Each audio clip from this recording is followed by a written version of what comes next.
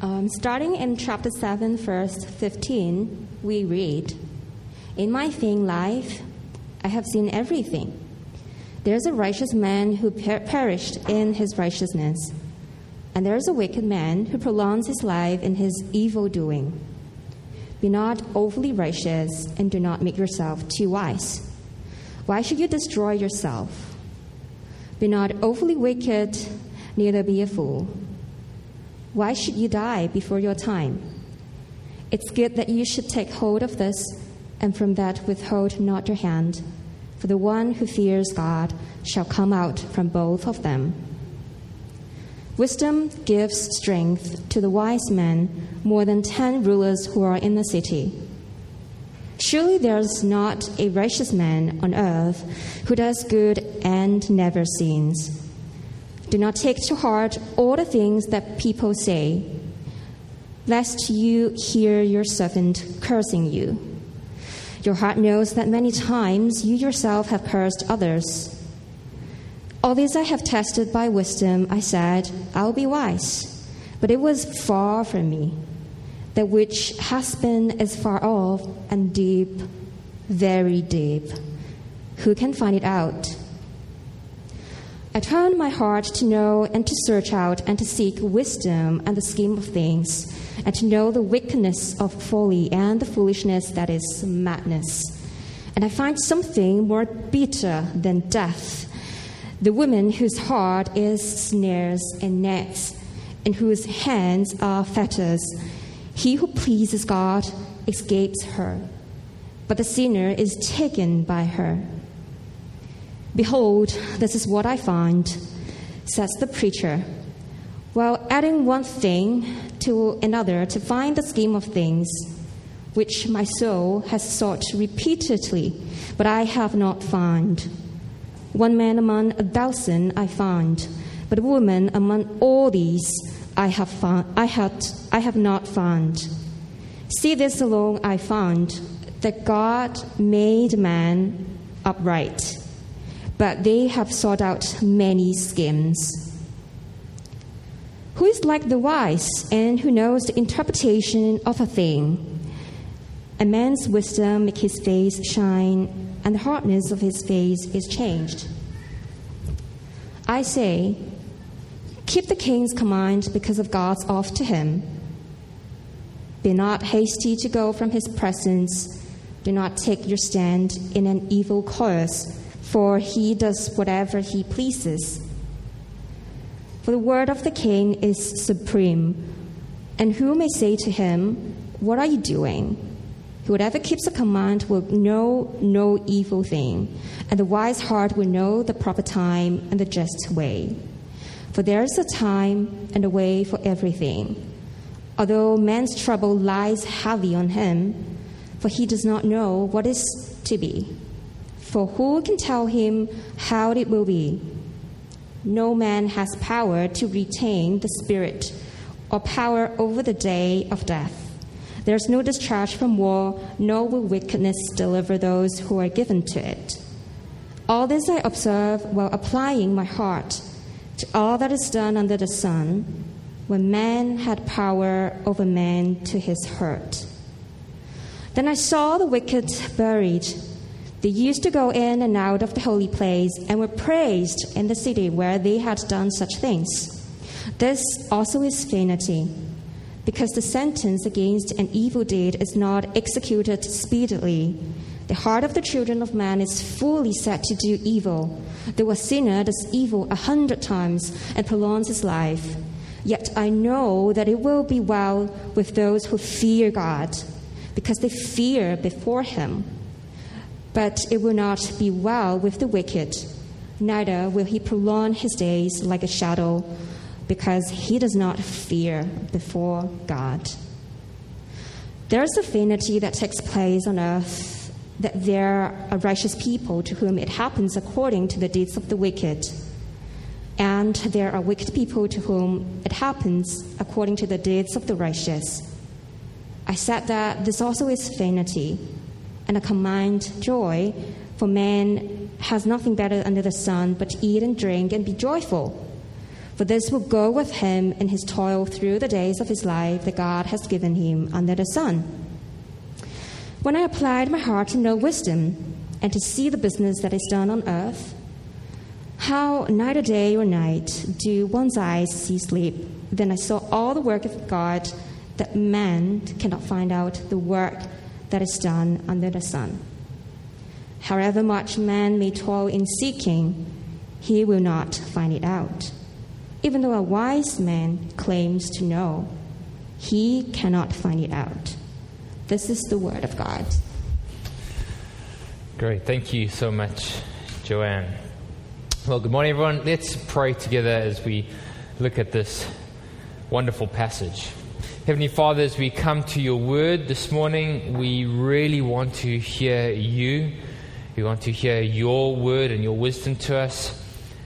God, as Oscar reminded us this morning, some of us are weary, some of us are anxious, some of us have been searching for the good life, some of us are discouraged. God, we pray that your word will both provoke us, but more than that, will encourage us, will draw us near to you. God, this morning I pray as you draw near to us in your word, won't you help us by your Spirit to draw near to you, to trust in you, to hold on to you. God, as we've prayed many times before, even my words, I pray if anything is not of you, won't they fall on deaf ears, God? We want to hear you speak to us this morning. And so come and help us, God. Give me grace to open up your word and so that we can hear from you. We pray this in your wonderful name. Amen. I wonder if you've ever found yourself sinking in quicksand. Maybe you've haven't found yourself in mud, but you've gone for a hike up a hill and you find yourself in soft sand or shale, and you take one step forward and it seems like you fall back 3 or 4 and you're making negative ground. I wonder if you've ever felt that life is like grasping a handful of sand, that the more you try and grasp it and hold on to it, the more it slips through your fingers, and in the end you've got hold of almost nothing. I wonder if you've ever found yourself searching for answers, and the more you search, the more questions you come up with to your answers, and you find yourself even more lost at the end of the search than you were before. I wonder how many of us feel frustrated or maybe exasperated by the lack of control we have over life. It seems like so much of life is really beyond our control. Have you ever found yourself being frustrated by the injustice of the world? You find somebody who's honored and esteemed and revered and looked up to, and yet trailing behind him or her is a trail of injustice and abuse, and yet an upstanding, good, righteous man or woman just seems to be marginalized, trodden over, and ignored. Today, as we come to Ecclesiastes 7 and 8, our teacher continues with his reflection of life under the sun. Remember, Ecclesiastes is these 2 authors, and most of the book is written by this man who observes life under the sun. He knows there's a God out there, but it's not the God that's the covenant-keeping God of Israel. It's not the God that breaks in and is involved in his life. He observes life under the sun. He's noticing and reflecting on what does life look like if all you do is just observe the world around you. And today he's wrestling with these things that leave him frustrated and exasperated. In his search for the good life, the teacher, Koheleth, has walked into 3 brick walls that are in his path and have stopped him finding what he's looking for. There's a constant refrain that I don't know if you picked it up when Joanne was reading to us. It's the refrain, I cannot find, I cannot find. He says it 7 or 8 times in the passage. But look at the final verse of our passage, 8 verse 17. He says, man cannot find out the work that is done under the sun. However much man may toil in seeking, he will not find it out. Even though a wise man claims to know, he cannot find it out. And throughout our passage, he keeps on saying he cannot find what he's looking for. You know where this is going, right? If the theme song of Ecclesiastes chapter 3 is turn, turn, turn, the theme song of Ecclesiastes 5 and 6 is I can't find no satisfaction, Rolling Stones. The theme song of chapter 7 and 8 is but I still haven't found what I'm looking for, right? You too, okay? That's what he's getting at today. I cannot find. Everywhere I search and I look, I still cannot find what I'm looking for. In this passage today, the author is searching and longing for three things, three brick walls that he runs into. The mystery of wisdom and righteousness, the illusion of control, and thirdly, the yearning for justice. Let's dive in. Now, the first one's going to be the longest. So if you feel like after the first one, boy, this is going to be a 3-hour sermon, don't worry, we'll come into land eventually, okay? So firstly, the search for wisdom and righteousness. By the way, if you need a Bible in front of you today, or a bulletin, we're going to be looking at a lot of the passage. You're going to need it in front of you, okay? Now, in the first section, chapter 7, verse 15 to 29, he's going to talk a lot about this search for wisdom and righteousness. Wisdom and righteousness. Now, in Hebrew thinking, wisdom and righteousness always are two sides of the same coin. They always go hand in hand together. And the reason is because they have their source in the same being. Wisdom and righteousness find their source in God alone. Wisdom, according to Hebrew scripture, is the skill of right living life rightly. And righteousness is loving what is right. Okay? So wisdom and righteousness always go together. Do you remember how Proverbs says the beginning of wisdom is the fear of the Lord? That's where you start off with wisdom. And the result of wisdom and righteousness is prosperity, abundance, and life. And conversely, wickedness and foolishness always go hand in hand together because their origin, their source is in the same source, the rejection of God. The rejection of God as designer and creator of life. Remember, Psalm 14 says, the fool says in his heart, there is no God. And the fruit of foolishness or folly and wickedness is death, destruction, ruin. That's what the Bible constantly says. Except our teacher, when he looks at life, that's not what he finds. He finds it the other way around. Look at verse 15 with me. He says, in my vain life I have seen everything. There is a righteous man who perishes in his righteousness. There is a wicked man who prolongs his life in his evil doing. He's grappling with the paradox of life around him. For him, life is not working out the way that it's meant to be. Here is a righteous man, and he's dying. Here is a wicked man, and he's prospering. He's saying that life is not working out the way it's meant to be. Life, for him, wisdom is disappointing. It doesn't turn out the way, it doesn't deliver what it promises. Friends, have you ever felt like this? Maybe you're at the office and you make a decision. There's a difficult situation, and you choose to take the ethical decision. You're not going to do what all your colleagues do. You decide to do what's right. And what happens? You get sidelined and marginalized. And one of your colleagues decides to cut corners, fudge the truth a little bit, not quite honest with your boss. And what happens? They get promoted. And that's what the teacher's grappling with. What's his conclusion here? Verse 16, do not be overly righteous. Do not make yourself too wise. Why should you destroy yourself? But don't be overly wicked, neither be a fool. Why should you die before your time? It is good that you should take hold of this one, but don't neglect your hand from this one, for the one who fears God will come out of both of them. The teacher suggests, listen, if you want to make my life work, don't be too righteous, don't be too good. I mean, righteousness and wisdom is good, but hey, if you need to make life work, if you need to get ahead in life, you need to dabble in a little bit of foolishness, that's okay. Just try and follow the middle road somewhere. Now remember, the teacher is not giving us orthodox biblical teaching, right? He's describing life under the sun. He's saying, listen, I've observed life. This is all I can see. If you want to get a life, be wise, be righteous. But don't be too wise. Don't be too principled. Sometimes you might just need to take the middle road.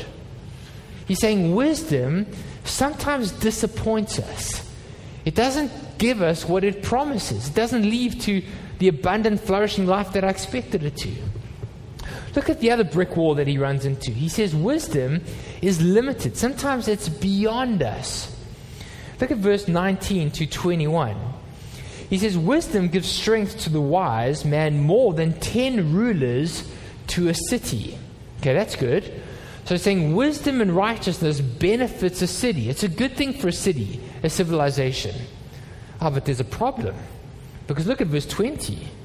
But surely there's not one righteous man on earth, one who does good and never sins. Here he's saying, imagine a city that is full of wise and righteous people. What a wonderful place to live. Right? All you lawyers, sorry, you're out of a job. There's no public prosecutors anymore. There's no more defenders. A city's full of people that are caring and considerate. Everyone's law-abiding. Everyone's a good neighbor. Everyone is caring towards their friends and their neighbors. Everyone's thoughtful and wise. What an amazing city to live. But the problem is, no such city exists. Wherever there's people, there's sinners, he says. Surely there's not a righteous man on earth who never sins and always does good. And how do you want to know? If you want to know that this is true, how do you know that it's true? Well, look at verse 21. Do not take to heart all the things that people say, lest you hear your servant cursing you. He means slandering you, gossiping about you. For your heart knows that many times you've done that to others, right? So he's saying wisdom and righteousness, right living, good and rewarding. Its benefit to society is obvious. Better a city full of good citizens than a city full of good laws and regulations. Laws and regulations don't make a city prosper. Wisdom does. Righteousness. How wonderful to have a city that's full of good citizens. The problem is that city never really exists because there is no city that is full of perfect people. Friends, can I say there's no church that is full of perfect people. Every church is full of sinners that are broken like you and like me. And he says, how do you know that? Well, just consider the person sitting next to you. No, he doesn't say that. He says, consider your own life, right? None of us are perfect. The problem is, who is completely wise? Who is completely righteous? Which city or society has ever existed full of people that are completely wise and righteous? Surely there is not a righteous man on earth who does good and never sins. The limits of wisdom and righteousness. If only we could find a place where we could be like that, but it's always beyond our grasp. Even the teacher says this, the problem with wisdom and righteousness are twofold. One, he says, is that it doesn't deliver what it promises. But two, even if it did, none of us are completely wise and right. But look at the third thing he says here. He says the problem with wisdom, it's evasive. It's like trying to grasp a cloud or a mist. As soon as you grasp it, it's out of your hand. You can never quite find it. What about the person who truly seeks wisdom? The person who truly seeks the answers to life's big questions and who's determined to find them and to live by them. Someone who says, okay, fine, everyone else, they're a mess.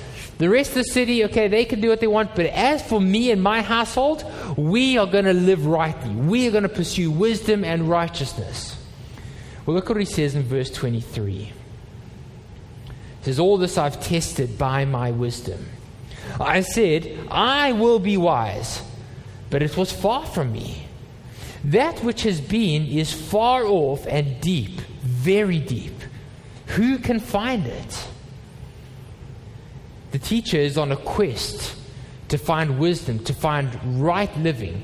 He wants to find the skill of living right, and he wants a heart that loves what is right. But the problem is, he says, I can't seem to find it.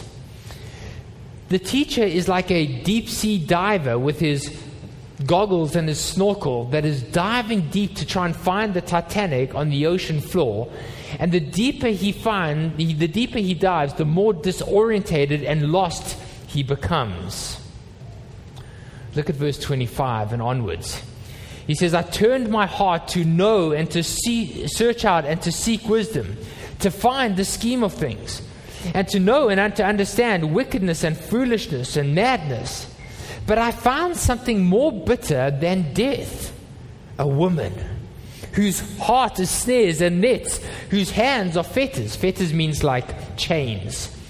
He who pleases God escapes her, but the sinner is taken by her. Behold, this is what I found, says the preacher, while adding one thing to another, to find the scheme of things, that which my soul has sought repeatedly, but I could not find. One man amongst 1,000 I found, but a woman amongst all these I have not found. Now, this passage is very perplexing and challenging, right? Look at what he says. He says, I sought for wisdom, and behold, I found a woman. And how does he describe her? More bitter than death. What's going on here? Well, it's a couple of different things. Some people have suggested the teacher is clearly a misogynist, right? Because, it's 1000 BC, men didn't treat women very well. He's saying, listen, women are foolish, and if all they're gonna lead to is just trouble and difficulty in life, right? Men, stay clear of women, they're gonna lead to problems. Okay, maybe not. Some people have said, no, he's warning us against the sexually loose woman, the lure of the lustful woman, right? Because he describes her as her heart is a net and a trap. Her hands are chains. Don't be ensnared by her. But I think that misses the point altogether. Remember, the book of Ecclesiastes is part of the Old Testament Jewish wisdom literature. There's 5 books in the Bible that are part of wisdom literature. Job, Psalms, Proverbs, Ecclesiastes, and Song of Songs. And the pinnacle of wisdom literature is the book of Proverbs, right? That's kind of like the high point of wisdom literature. Well, in the book of Proverbs, chapters 1 to 9 personify wisdom and foolishness as 2 women.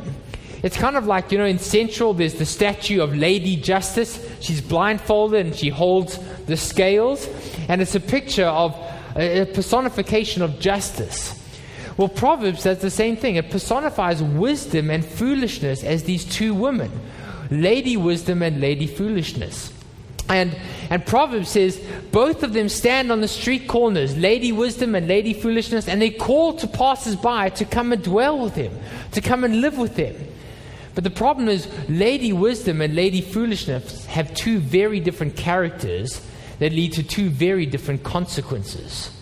And so the whole point of Proverbs 1 to 9 is beware of Lady Foolishness. That's going to lead to death and destruction. Set your heart on Lady Wisdom. Okay? So that's what's going on in the background here. So look at what the teacher says here. I turned my heart to seek and to find out and to search for wisdom. But what happens? That which my soul has sought I could not find. I have found one, a man in 1,000, but a woman amongst all these I have not found. The teacher is searching for Lady Wisdom, but all he does is he finds Lady Foolishness wherever he goes. It's like a man who knocks on 100 different doors, and every time he knocks on the door, who opens the door? Lady Foolishness. And he goes to another door and he opens the door and he says, maybe life and prosperity and wisdom is found here. And he opens the door. No, it leads to death. And he says, maybe life and prosperity and contentment and abundant life will be found here. And he opens the door and all it is Lady Foolishness. Look what he says, verse 27. This I found while adding one thing to another to find the scheme of things. What he means is by observation. I looked here, I searched there. I've added all my observations together. And what have I found? I still haven't found what I'm looking for. Friends, by searching for wisdom with only human wisdom and human observation, what he finds is the opposite of what he's looking for. He is searching for Lady Wisdom, for life's answers to questions, but all he finds is more questions. He finds foolishness. Friends, I wonder if you can relate to the teacher. Maybe you've been searching for the good life. You've been searching for the answers to life, looking for contentment and hope and deep peace and the abundant life. And maybe you've gone and you've knocked on the door of love and romance, and you've downloaded the dating app and you've tried one date and you've tried another date and you've tried another date, But all of them have not, you haven't found the deep, abundant life that you've been looking for. Friends, maybe some of you feel like the problem is not with those people out there, the problem is with me. Maybe I'm the wrong gender. Maybe if I change my gender, that will be the answer to deep contentment. Then I'll find peace. Then I'll finally be at peace. And so maybe you've gone and knocking on that door. But as the doors open, you haven't found the contentment or the peace that you're looking for. Whereas maybe some of us have knocked on the door of career success, and you think, if I can get onto that management trainee program and I can get that extra qualification, finally I'll make it into the broad and wide road, and then my life will be set. Then I can sit back and life will finally be made. And as you've progressed through your career one step and the other, you still have not found what you're looking for. And the lesson that the teacher wants us to find is this: if you go looking for ultimate answers to life's big questions by your human understanding and your wisdom alone, you will tire yourself out, because you will never find the answers that you're looking for by human wisdom. The answers that you're looking for, the deep peace, the deep contentment, the abundant life that you're looking for, is not found by looking within yourself, and it's not found by exploring all the things out there. The answer, the revelation must come to you from outside of yourself, but it's got to come to you. The answer to life's questions don't come from within, they come from another source to us. And how do we know that? Well, look at verse 29. Because the preacher doesn't find the answer he's looking for, but he does find something else. He says this: "See, this alone I have found, that God has made man upright, but they have sought out many schemes." The teacher has noticed that God has designed mankind with a moral compass. He says that there's a compass within us. There's a navigation system inside of us that is meant to lead us to the truth. But the problem is our navigation system is broken. It's been corrupted. There's something wrong. He says, God has made man upright, that means virtuous, but we have sought out many schemes. His searching has revealed that the wisdom and the righteousness, the truth and the goodness are not merely social constructs. They're not merely tools of economic oppression, as Karl Marx would have us believe. They are lodged deep within us. They're part of our DNA. They are hardwired into us.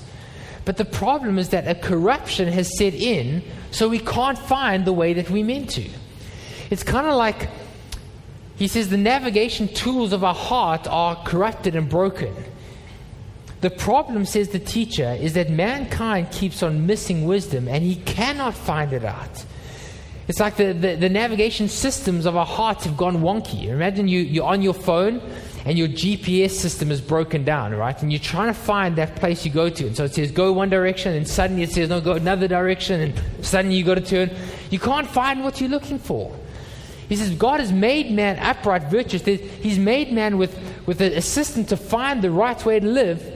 But the schemes of man, we're broken. We can't find our way. This I observe, God has made man upright, but they have become corrupted by seeking out many schemes. And the teacher's onto something here. He says, ultimately, the problem with our minds is ultimately a problem with our hearts. He says that sin has corrupted the compass of our hearts. The reason we can't live right is because we don't know what is truly right. The reason we can't find ultimate truth is because our hearts have been magnetized by sin. You know, if you have a compass and you hold a magnet to it, it messes up the compass. That's what sin has done to our hearts. And so just because something feels right doesn't mean it is right. We long to do what feels, we seek what we want, but we want all the wrong things. And the reason we stumble in our search for what is true and right and good is because we cannot find what's true and right and good. Because our truth-seeking instruments of our hearts are off kilter. And so the question is this: where are we going to find one who will bring us wisdom and righteousness? Where are we going to find one who truly is a righteous man, who never sins and has done good on the earth? Where are we going to find that outside revelation that's going to come in and lead us back onto the paths of righteousness? Well, the answer is Jesus Christ did come, and to be our wisdom, and to be our righteousness, and to lead us, and to be our redemption, to bring us onto the paths of righteousness. There's a fascinating verse in the New Testament in 1 Corinthians chapter 1. Paul writes and he says, the wisdom of God is wiser than the foolish. No, let me get that right. He says, even the foolishness of God is wiser than the wisdom of man. Even the weakness of God is stronger than the strength of man. And he goes on, he says, God has shamed the strong things of this world through his own weakness. And he's talking about Jesus' death on the cross. And then he says this. He says, Jesus Christ came to be our wisdom and our righteousness and our redemption. Paul is saying this: the way to true wisdom and righteousness, the way to find truth and life, the way to living the right life is not through self-discovery. It's not by diving deep into philosophy, into the many things of life. It's not by searching out wisdom and truth on your own, by your own observation. It's found in a person. It's found in revelation coming to us from outside of us. And what is the ultimate revelation of God? It's the person of Jesus. Jesus Christ came to show us wisdom and righteousness. Jesus Christ came to be for us wisdom and righteousness. Jesus Christ came to us so that all those who trust in him and look to him may not find every answer in life, but he will lead us on the paths of righteousness and wisdom. Psalm 119 says this: your word is a lamp to my feet. Well, Jesus Christ is the ultimate Word made flesh.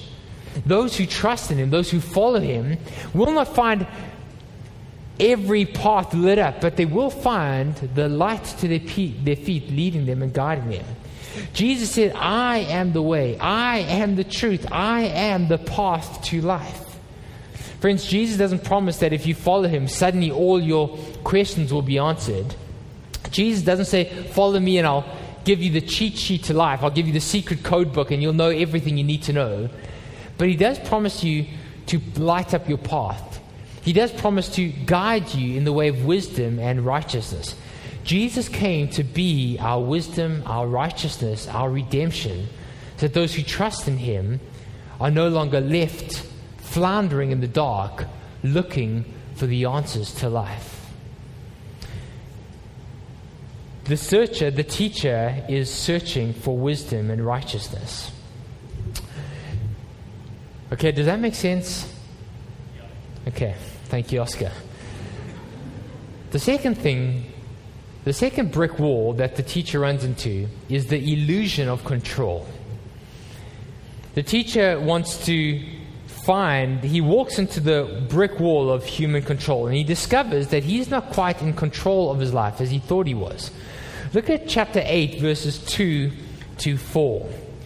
He says here, I say, keep the king's command because of God's oath to him. Do not be hasty to go from his presence. Do not take your stand in an evil or a rebellious cause, for he does whatever he pleases. For the word of the king is supreme, and who may say to him, what are you doing? Now, the basic idea here is that all of us are under some kind of authority over our lives, that we are not the supreme authority of our lives.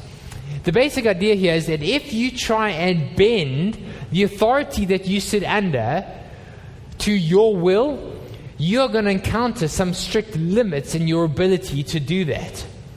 He says, who can say to the king, what are you doing? The king is an authority over you. So for instance, if your boss has rejected your proposal to him and you keep on harping on about that proposal, it's not going to serve you very well in the long haul. Sometimes you just got to realize he's the authority and I've got to listen to him. If you argue with the traffic officer about the laws of parking in Hong Kong, you can argue as much as you want, but that's not going to change your illegal parking ticket that you just received, right?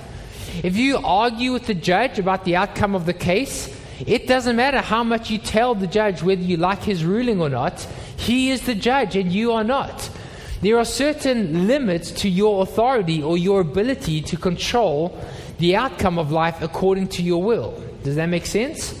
So he's saying, you are not sovereign in life. You are not ultimate authority in what happens. You are under authority in this life.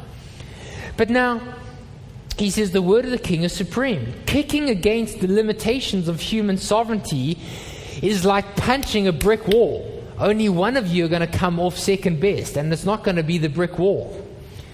But you ask, but what about the king? Is the king under any authority? I mean, especially, 1000 BC, the king is supreme, right? His word goes. Whatever he says happens. So what about the king? What about billionaires? What about those world leaders that sit on top of the world? I mean, they're not subject to any authority. Surely they can do whatever they want. Well, look at verse 8. He says, no man has power to retain the spirit or power over the day of death. So you think of yourself as all power without any constraints, you're destined to be disappointed. Because no matter how much power or how much authority you possess in this life, there are some things that even kings and billionaires have no control over. The most powerful leaders in the world, they've got control over nuclear bombs and military arsenals and economic levers and parliaments and political powers. Even dictators have great power. But there are some things that even the most powerful dictators in the world have no control over, like the day of their death. No man has power to retain the spirit or the day of his death. Look at the second half of verse 8. There is no discharge from war. He says, when that final battle comes that each one of us are going to have to fight, you can't call in sick on that day. There's no sick leave on the final battle that you've got to fight. You can't call in the substitutes.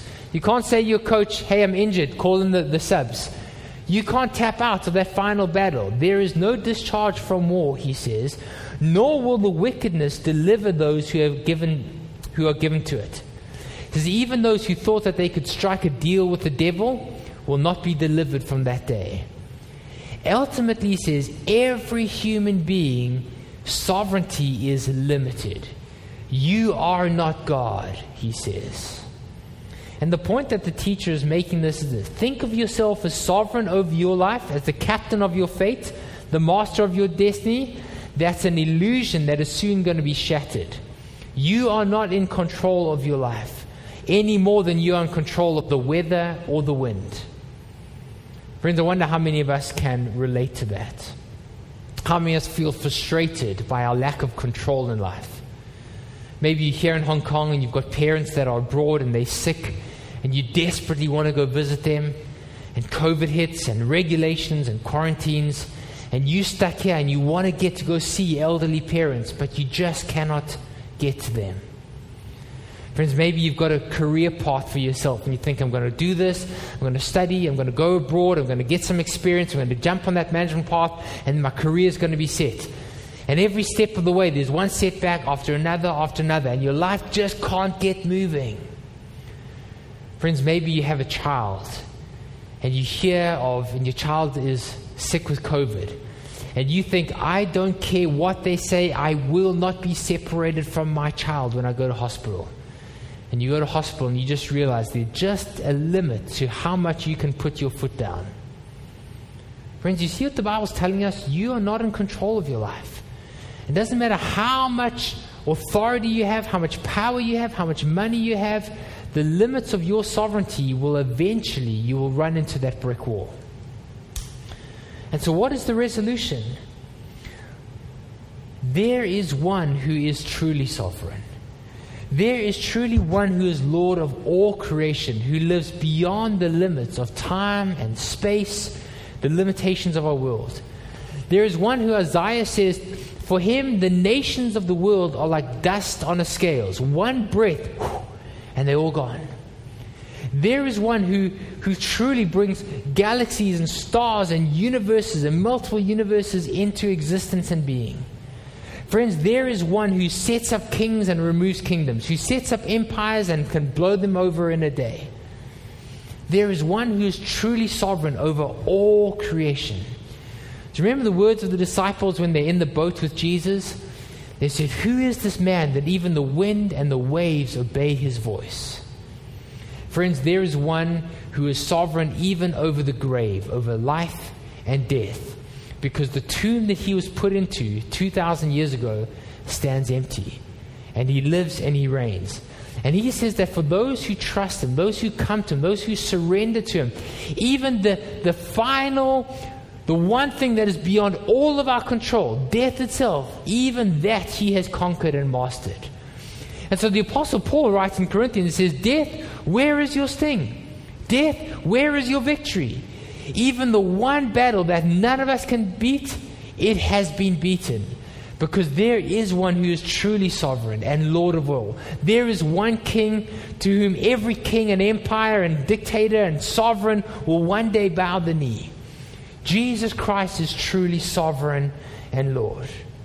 And so, friends, when you run into the brick wall of time limits and the limits of your authority and your autonomy, when you come to the end of yourself and you can do no more, Jesus Christ stands ready and saying, come and turn to me.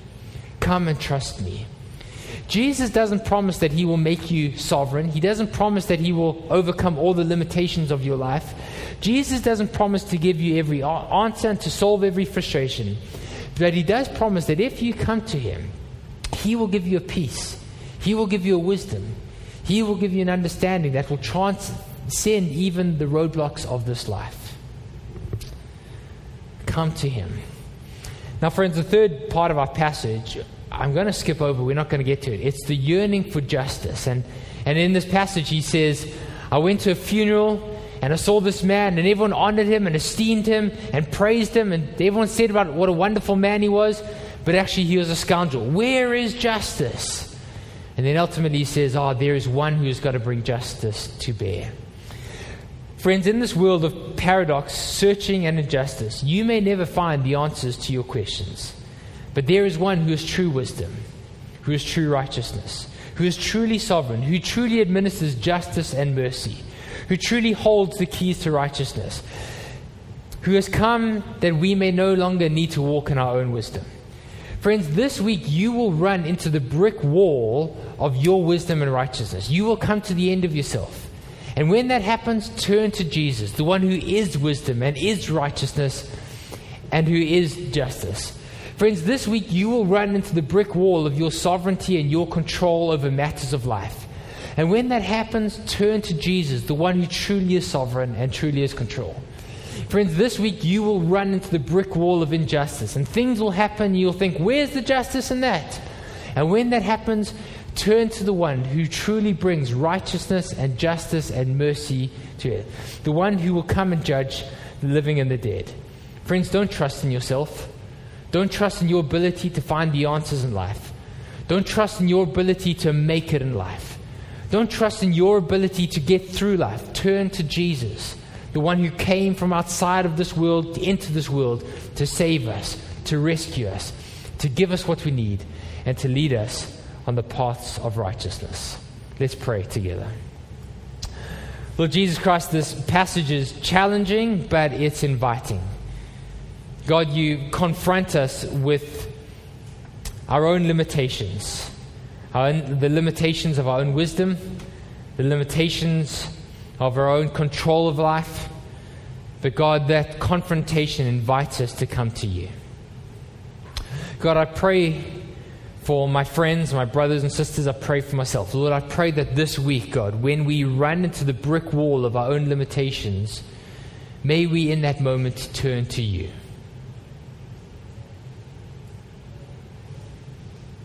God, may we come and bow our knee to you. May we surrender freshly to you. Friends, maybe this morning you feel the frustration and the exasperation of having run into one brick wall after another. Maybe you've knocked on 100 different doors looking for the answers to life, looking for the answers to right living. And every time the door's been opened and it hasn't satisfied, it hasn't given you the answer that you're looking for. Friends, why don't you freshly come to King Jesus this morning? Why don't you come and surrender to him and hand over your life to him? Friends, maybe you're a Christian this morning, but actually, if you're honest, you've lived like an agnostic. You've lived by your own wisdom and your own understanding. Why don't today you change that? Why don't today you freshly come and surrender to King Jesus? Friends, maybe here this morning you're not a Christian. Jesus Christ says He came to this earth to die on the cross and to rise again so that you don't need to save yourself, that you don't need to have all the answers for your own life. Jesus came to bring ultimate truth and revelation and wisdom to save you. Come and bow down to Him this morning. Lord Jesus, come and have your way in our lives, we pray. Today, God, come and have your way. We hand over our lives. We surrender. We bow down to you. In your wonderful name we pray. Amen.